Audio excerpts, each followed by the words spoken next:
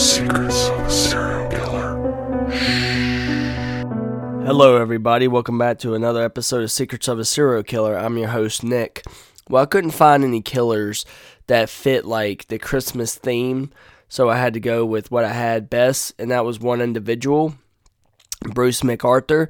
So I'm going to go ahead and get into his story because there's some things I want to talk about with y'all after the episode. So let's get right into it. So Bruce McArthur, aka the Mall Santa, he was born in 1951 in Lindsay Lakes, Canada. His parents were very respected people in the community, but behind closed doors was actually a different story. His parents had different religious viewpoints. Ika, or Aya, however you pronounce it, his mother was an Irish Catholic, and his father, Mac, was a Scottish Presbyterian. Bruce was actually closer to his mother, so he would choose her side. Because, a lot of times, boys were closer to our mothers and daughters are closer to the fathers. It's always been that way. His dad was tough on him, though, and sometimes would be very verbally abusive to him. Bruce said that he thinks that his father was more tough on him, not because of the religious views, but the lack of masculinity. Sorry, I have a little bit of COVID. I was supposed to record this yesterday, but here I am doing it today, and I'm trying not to cough, so please forgive me. Not sure when Bruce found out that he was gay, but coming out was not an option. 1960s with religious parents and being gay? Nah, that definitely was not. Nope, that was not appropriate at all. A person shaming someone for being gay has a long-lasting effect on the queer community in itself, causing self-harm, self-loathing, abuse of other members of the community, low self-esteem, and more, especially in adolescents, teens, and young adults. Not sure what happened between him and his father, but he had to hide his true self. The McArthurs also had a reputation to uphold. Some members of the community sent their troubled kids to go stay with them. They had to work around the farm and do manual labor in exchange for the room and board. A childhood friend actually said that there would be 6 to 10 kids coming and going from the McArthur's house. Bruce was helping around the farm as well and did well in school and won song competitions. Another boy said Bruce was strict when it came to the rules. He would tattletale on the other boys if they did something wrong. And in the 9th grade, when he went to high school, he was more opinionated to the point where the yearbook said underneath his name, a good argumenter. I couldn't stand those people. People always debate everything or try to argue about something just to prove that they're right and I'm wrong. Couldn't stand those type of people. Also, it says, what does the future hold for you? And he wrote, your guess is as good as mine. He started dating another student named Janice Campbell. He considered himself bisexual, and he wasn't denying it by dating Janice. He tried to live up to his dad's expectations, and that includes dating girls. The relationship was going well. They had plans on moving in together when he graduated. They moved 40 miles away from Toronto to a place called Ishawasha. I don't know how to pronounce it. Bruce started working at Eden's, a Canadian store. So in 1974, at the age of 23 years old, they got married.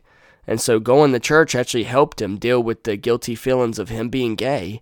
A few years later, he left his job. Not sure if he was fired or he just quit, but he became a traveling salesperson instead for a sock company. He was on the road a lot, and when Bruce was 27, his mom died of cancer at the age of 49. That's really scary because my mom is about to be 49 this year, and she battled breast cancer a couple years ago, and that's very scary. A couple years later, his father died from a brain tumor. Oh God, my sister had that when she was 12 years old. That's scary as fuck too. In his 30s, he doubled down on his life with his wife, and in 1986, he bought a red brick house on the corner of the street. In the early 1990s, when Bruce was in his 40s, he actually started cheating on his wife with other men. We're not sure when he found these men at, but it's probably on the road, but he felt too guilty to keep it a secret from his wife, and after a year and a half of cheating on her, he finally confessed to his wife. The marriage didn't end, and they continued to live together for a couple more years. It was probably due to the children. In the late 1990s, they separated. Bruce moved out and went to Toronto. There was a big gay scene there, and he met a guy at one of the bars named Scan Garage.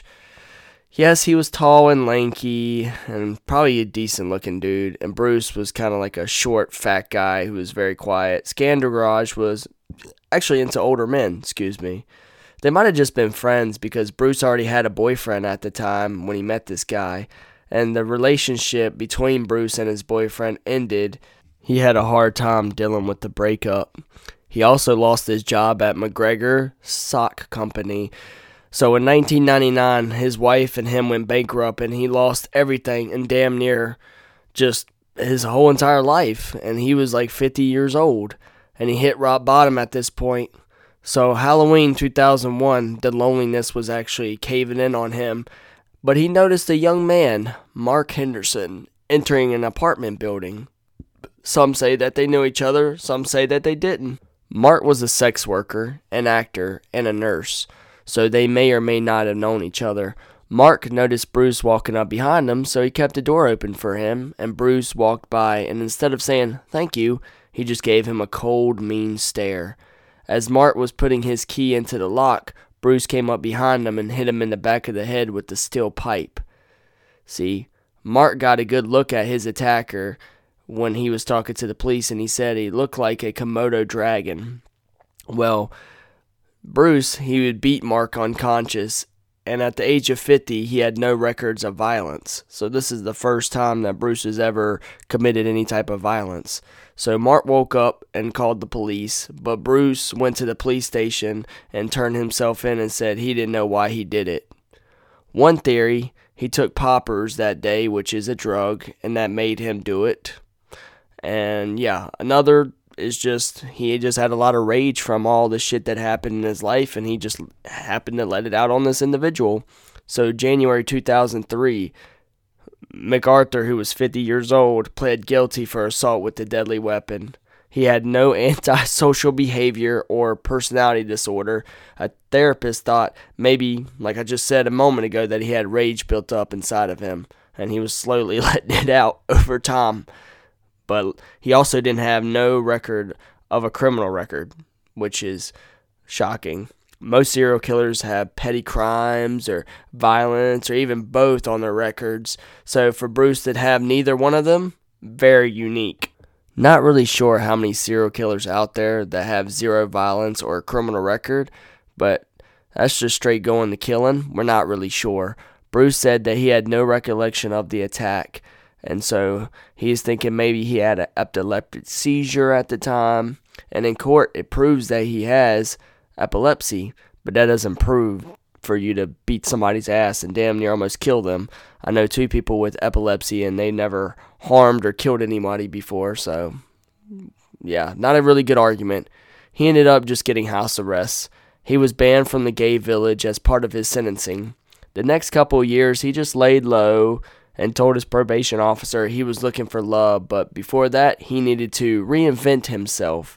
He needed a new job, and in the mid-2000s, he started his own landscaping business called Artistic Designs. He found enough work to actually run the business. His financial troubles were now over, and so he turned his attention to dating. And so he'd go on these websites looking for love. And actually, one of the websites, where I laugh at it now, was called Silver Daddies. I don't know, it still makes me laugh. He put on his profile he's into younger men, and I quote, "I can be shy, but once I get to know you, I'm very romantic at heart." He ended up dating that guy that he actually met years before when he had that boyfriend, Scangarage. So they started dating, and one of Scandarage's friends thought that Bruce was weird and that he didn't really hang out with his boyfriend and his friends. He said that he'd like to hang out at a dark place called the Eagle, which, it's a perfect place if you're trying to be anonymous, Joel said. Some people thought Bruce was a good dude. Joel was the only person that thought he was a little weird. One friend called him the kindest person he ever known. He was very helpful with a lot of things. But in his late 50s, he got a seasonal gig as a mall Santa. Well, he looked just like Santa, so it was easy for him to get the job. So it was summer 2010. It seems like he had everything he ever wanted. But deep down, there was this rage that wouldn't disappear. And he thought that his boyfriend was actually seeing other men. We don't know if he actually was, but his young boyfriend tried to reassure him that he wasn't. But obviously Bruce wasn't listening or giving a damn, and he even grew more and more jealous. When they stopped seeing, the boyfriend less and less, talking about the friends, they started to worry. The evening of September 6th, Bruce and his boyfriend went out to the town, leaving a bar called Zippers, which is a gay bar. After leaving Zippers, Bruce told his boyfriend, actually took his boyfriend back to his apartment, and they had a few drinks, maybe some sex, not sure what happened, but sometime during the night, Bruce just immediately snapped. Bruce was convinced his boyfriend was still cheating on him, and we're not sure if that's true or not. No one will ever know. And if he couldn't have him, no one can. Not sure how he killed him, but he probably strangled him because of what he did to all his other victims later on. So that's just our best guess. He drove his boyfriend's body to the street called Mallory Crescent. It was some random house that some people lived in that he did some work for. So he dismembered his boyfriend and he put him in one of the potter plants and he put it at the back of the property. So his boyfriend actually loved fashion, so he had a lot of jewelry all over his body. And so he took something from his wrist and took it right off of him. I think it was his wrist or he took off one of his rings. I'm not really sure, but he pocketed it and continued on. And it's not uncommon for serial killers to have keepsakes. It's not really for financial gain. It's either to feel closer to the person or to relive the murder over again. A few hours afterwards, his friends got very worried, and they noticed that his puppy hasn't been taken outside in a while. They went to his apartment and looked. The friends knew that Bruce was the only guy around him, and he had a history of violence. They were confused that the police didn't investigate him at all. He went back to living his life, and it didn't seem like he cared about murdering his boyfriend at all. Around Christmas, he attacked a 44-year-old named Adol. I'm not going to say the rest of his name because I'm not good with foreigner names. No disrespect, it's just I'm not good with that. They already knew each other prior from a dating website. He was living a double life and he had a wife and 2 kids at home. And then he would go out to the gay bars and associate with the other men. Bruce knew that the guy was living a double life, so he decided that, you know what, it ain't going to be traced back to me, so I'm going to take advantage of this. So on December 29th, he called his wife, the individual, and said that he was with some coworkers and that he was working late. Nobody knows exactly why he would call her saying that or what happened, but speculation said that he called his wife before he went out and got some drinks with Bruce. And then he took him back to his place, and that was house sitting on Moore Avenue. That's what Bruce was doing. And he showed off the house. Not sure if he was showing off saying it was his, or he was just trying to do that to try to lure him inside. Not really sure. When he had his back turned towards Bruce, Bruce attacked him and probably hit him in the head and strangled him to death. Still not sure. After he dismembered him, he put him in a large pot or planters and put him in the back of the property as well. So, the people that owned the house on Mallory Crust, they had no idea or had any involvement because they were away a lot. But for them to give Bruce the access to the house is a little weird, if you ask me. He also had a killing ritual. When he killed Mark, it was on Halloween 2001. He killed his boyfriend, Skagaraj, on Labor Day 2010, the weekend of it. And then he killed his last victim, Abdul, in between Christmas and New Year's. So it seemed like he liked to kill around the holidays, it seems like. Most of the time, when, crimes during the holidays happen, it's either larceny, carjacking, drinking and driving. Not necessarily murder happens around that time. I mean, not really sure, but serial killers don't really seem like they kill a lot around that time either, so. His wife reported a missing person, but since he had a double life, no one knew that he was actually in the gay village earlier that night or ever at all. They didn't know that he was with Bruce either. His disappearance went unnoticed in the village. Even when they found his car near Moore Avenue a week later, still no clear leads. 2 men that were immigrants from countries that homosexuality was illegal, he might have related to a man about covering up his sexuality. Bruce was really good at standing out. people sorry, Bruce was really good at sniffing out people's weaknesses and telling them what they want to hear. I mean, he was a salesperson for many, many years. So on October 8th, 2012, he turned 60 years old. He rekindled with an ex a few days later. Misha, I don't know how to say his name, used to work at his landscaping business, and they also dated here and there. Originally from Afghanistan, he also lived a double life in the village.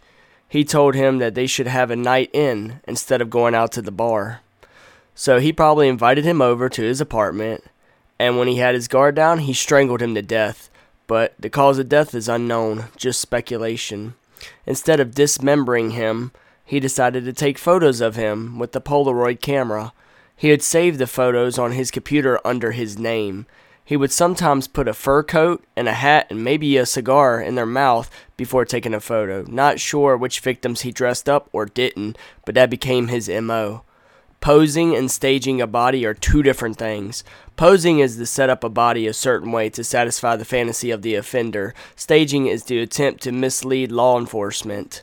He wasn't trying to show the police his photos, he was just trying to keep them for his personal use, so he would fall under the category of posing. Once he was done with the photos and upload them to his computer, he would dismember the dude's body and put it in the ravine behind Mallory Crust Road.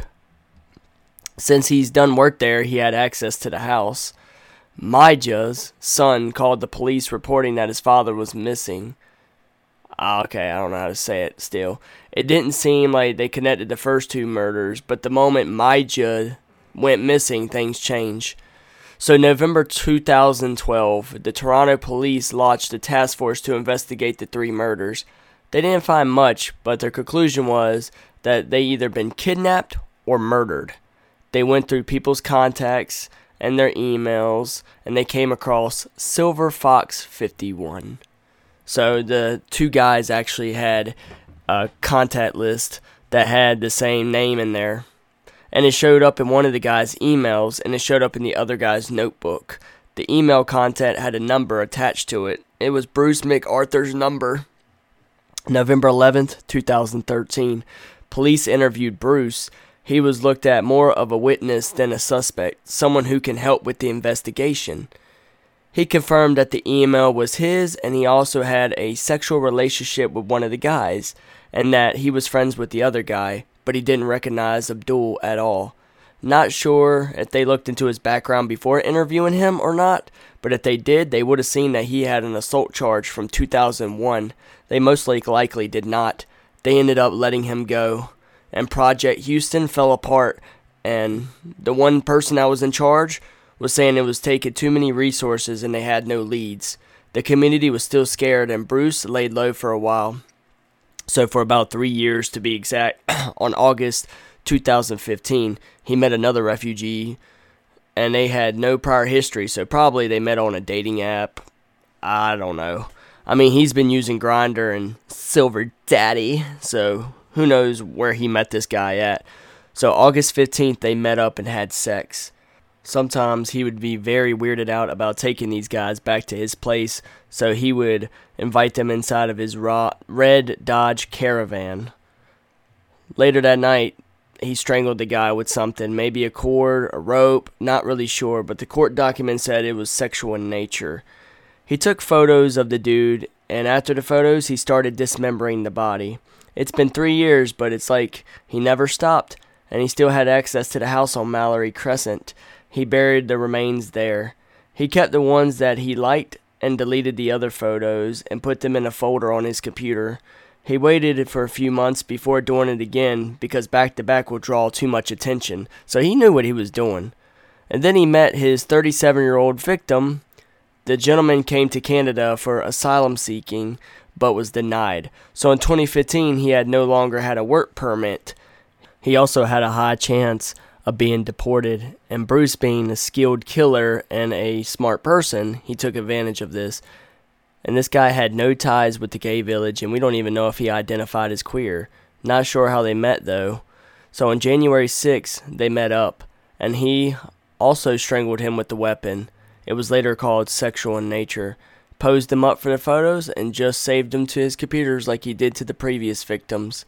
Like all the others, he dismembered and buried them in the back of Mallory Crest's house. He was very close to his family, but when they didn't hear nothing from him, they didn't really think there was anything wrong, because his family thought just because he was at a higher risk of being deported that he was hiding from authorities. He wasn't reported missing, so Bruce got away with it. If his family did go to the police, two things would have happened. One, they would have not taken it serious at all. And two, when they did look for him and found him, they would immediately deport him and not even worry about anything else. And that's very sad. In April 2016, Bruce met his new victim, named Dean. He was different. He had a mental illness which put him on the street. He strangled Dean, photographed him, and took his jewelry from him. Taking jewelry is something he hasn't done since his first victim, which was his boyfriend. Just like the other victims, he dismembered him, put him in the pots, and put him in the backyard. Dean lost contact with his family since he became homeless, so no one was looking for him, so he got away with it. In June, he had another victim. The man's identity hasn't been released. He was a mechanic that served in the Canadian Forces. He worked at an auto shop, and he ended up meeting Bruce online, dating on and off. He liked Bruce. He thought he was a good guy and easy to date, but this year was different. Bruce became more obsessive, stalker-like. He would show up at his house unannounced and put notes on his windshield on his car while he was at work. He would drive home and see Bruce sitting in his driveway. He decided to get coffee with Bruce because Bruce asked him. So on June 20th, they went out and got some coffee. Hey, sounds like a good time. He was going to go inside of Tim Hortons, but Bruce said that he wanted to talk to him in private, so he invited him inside of his van. He got in and noticed that the floor was covered with plastic tarp. It didn't strike him as strange. He didn't find it weird because he was a landscaper. God, he's a fucking idiot. Bruce asked him to lay down, and he was like, you know what, we're about to get it on. So he did. And then Bruce got on top of him and he put his hands around his throat. The guy started having flashbacks, and he was having also visions of what it'd be like if his mother had to bury him, and then a single word popped up in his head. No. So he was able to flip himself over onto his stomach, push and get away from Bruce, open the door and run out. Once he got back to his own vehicle, he made a call to the police. Bruce floored it and was weeding in and out of traffic. Upset and pissed off, he was determined to get him. On the phone with the police, he decided to chase after Bruce. The police told him that he should pull over, and after chasing his attacker for a while, he finally listened to them. He believed the officer when he said that the police would take care of this. So they arrested him for assault, but Bruce said that the situation was consensual. Oh no, fuck. The police found him genuine, so they let him go. Ain't that some fucked up shit? He wasn't even trying to hide it, and if you looked on his dating apps, you would actually see that he would say, trying to push the limits to see how much you can take. Literally, that was what's in his bio. One man said that McArthur twisted his head during sex, and another man said that he drugged him and took photos of him and sexually assaulted him. Just want to take some pictures and watch some movies. You know, nothing that bad. April 17th, 2017, he was ready to kill again. One night, he spotted a 44-year-old Misan. I don't know how to say that name. He was a, immigrant from Turkey who came over here 3 years prior. He befriended him and invited him into his van. He drove into his apartment and they had sex. He took a rope and he strangled him to death and then posed him for the photos, put it on his hard drive, and he took a notebook from the individual and then he dismembered him and buried him. He was very close to the people around him, so when his friends didn't hear back from him, they called the police. But with no ties with Bruce, it got nothing. So Bruce was able to get away with that as well. He went to the Dark Eagle, or The Eagle, which is a dark, anonymous place for people not to be seen. That's where they would meet. So Bruce actually went to the Eagle and he met up with the individual named Andrew. He was a 49-year-old bartender and an activist that known Bruce for years. But by this time, these two were in like a casual sexual relationship. So on June 26, 2017, he had a date with Bruce, and he even documented it in his diary. He wrote a single word, Bruce. He tied up Andrew and probably pretended to be a kink. BDSM has a bad rap, but I'm not going to get into that. He would abuse BDSM with his partners until the influence of drugs, they wouldn't be able to do nothing or try to fight back or consent. And he would break another cardinal rule for BDSM, which is ignoring the safe word. So, into the bar with the rope on it, he started choking Andrew out. So he slipped like a bar, and he put a rope around it, and I guess he wrapped it around Andrew's throat, and then he just pulled it back, and I guess started choking him out with it. After that, he shaved his head and took a photo of him with the murder weapon still around his neck. Some ritual photographing, dismembering, posing, burying him. All the same shit that he was doing. Andrew was still different. What I mean, he was still different is he was known around the village as an activist. He fought for the LGBTQ plus community, and his absence immediately caught everyone's attention. Andrew was different than most of Bruce's victims because he was not Middle Eastern, and he wasn't living a double life. So, the queer community is not immune to racism over the years, so some members think that the community is actually whitewashed. Long story short, Andrew was white and Canadian, so immediately threw up a red flag. A month later, in August, the task force was reformed and called Project Prism. The community saw in 2010 that they had a serial killer, but the police denied that. McArthur was a person of interest. He started to panic and started deleting photos off his computer. He even sold his van to a scrapyard, only taking $150 for it, trying to get rid of the evidence. The police recovered the van a month later and did a forensic analysis. They found traces of blood in the back seat and in the trunk. And in November, they started watching his every move and even tapping all his phone calls. They ended up getting a warrant to search his house, and they took his hard drive from his computer. So of January 2018, they found more evidence connecting him to the two murders. Not sure what the evidence was, but it was probably DNA from his van. He didn't do a good job deleting data from his hard drive, and it's easy for police to notice when stuff is missing. You know, technology has advanced. This is 2018, not like some of these murders, which is like 1960s, 1970s, 1980s, even the 90s. This is literally 2018. So, yeah, this was only a few years ago. So, technology was definitely more advanced. So, he really had no chance of getting away with that. So, they knew some of the shit was missing from it, but they ended up finding all 18,000 photos of his victims. Jeez. And on January 17th, Bruce was under 24-hour surveillance while an arrest warrant was being set for him. The next day, they saw a young man entering Bruce's building, you know, pretty much entering his room. Not sure what the guy's name is, but he was Middle Eastern. They didn't have an arrest warrant yet, but they didn't want to take any chances. When they got in there, they saw that the man was tied to the bed but unharmed. They arrested Bruce on 2 counts of first-degree murder for his boyfriend and Andrew.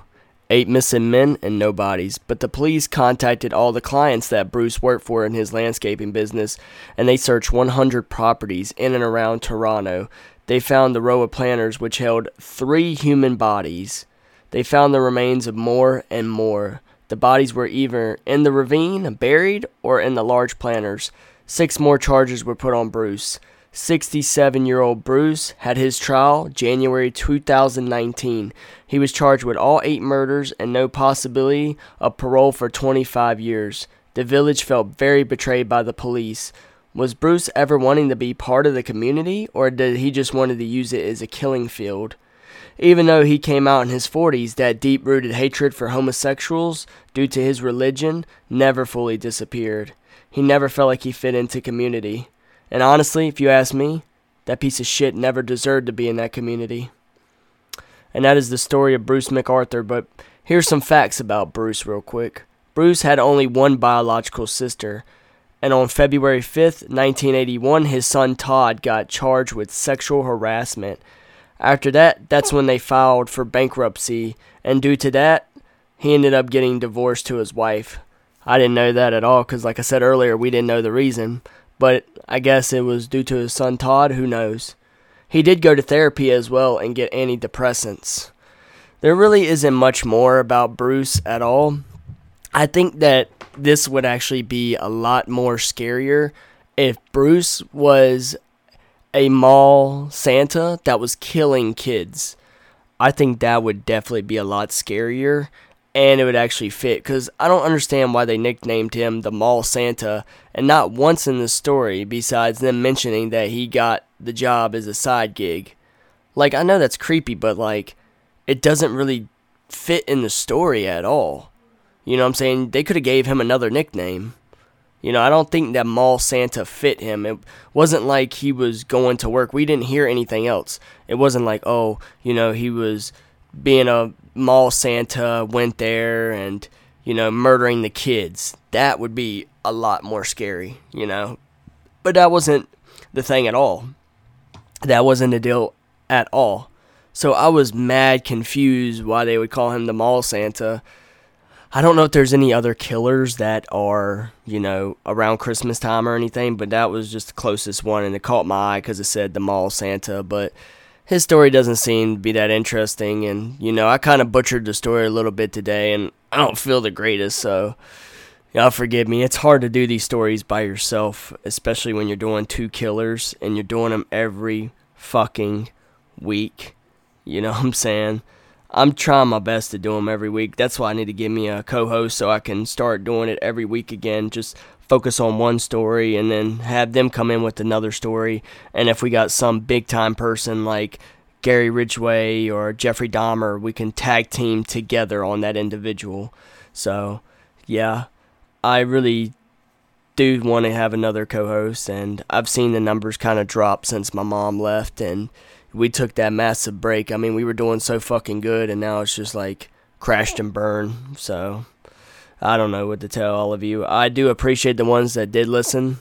I looked at the last episode. It was like 6 listens. I was like, Jesus. I took a massive hit taking that huge break, and also Mom leaving, because I know that Mom was probably a big part of it as well. So nobody really wants to hear about a murder podcast when it's just one person. You know, so it is what it is. Things happen, but hopefully I get over this fucking COVID, and hopefully I can get back on a regular schedule. So I love all of y'all. Y'all stay safe, and I will catch you in I'll catch you in the next episode. See, told you I was fucking up. And that's another thing. I need another co-host because your boy over here can't speak English good. A lot of it's gibberish. See, told you. I love all of you. Y'all stay safe, and I'll catch you next time. Watch your back, fuckers.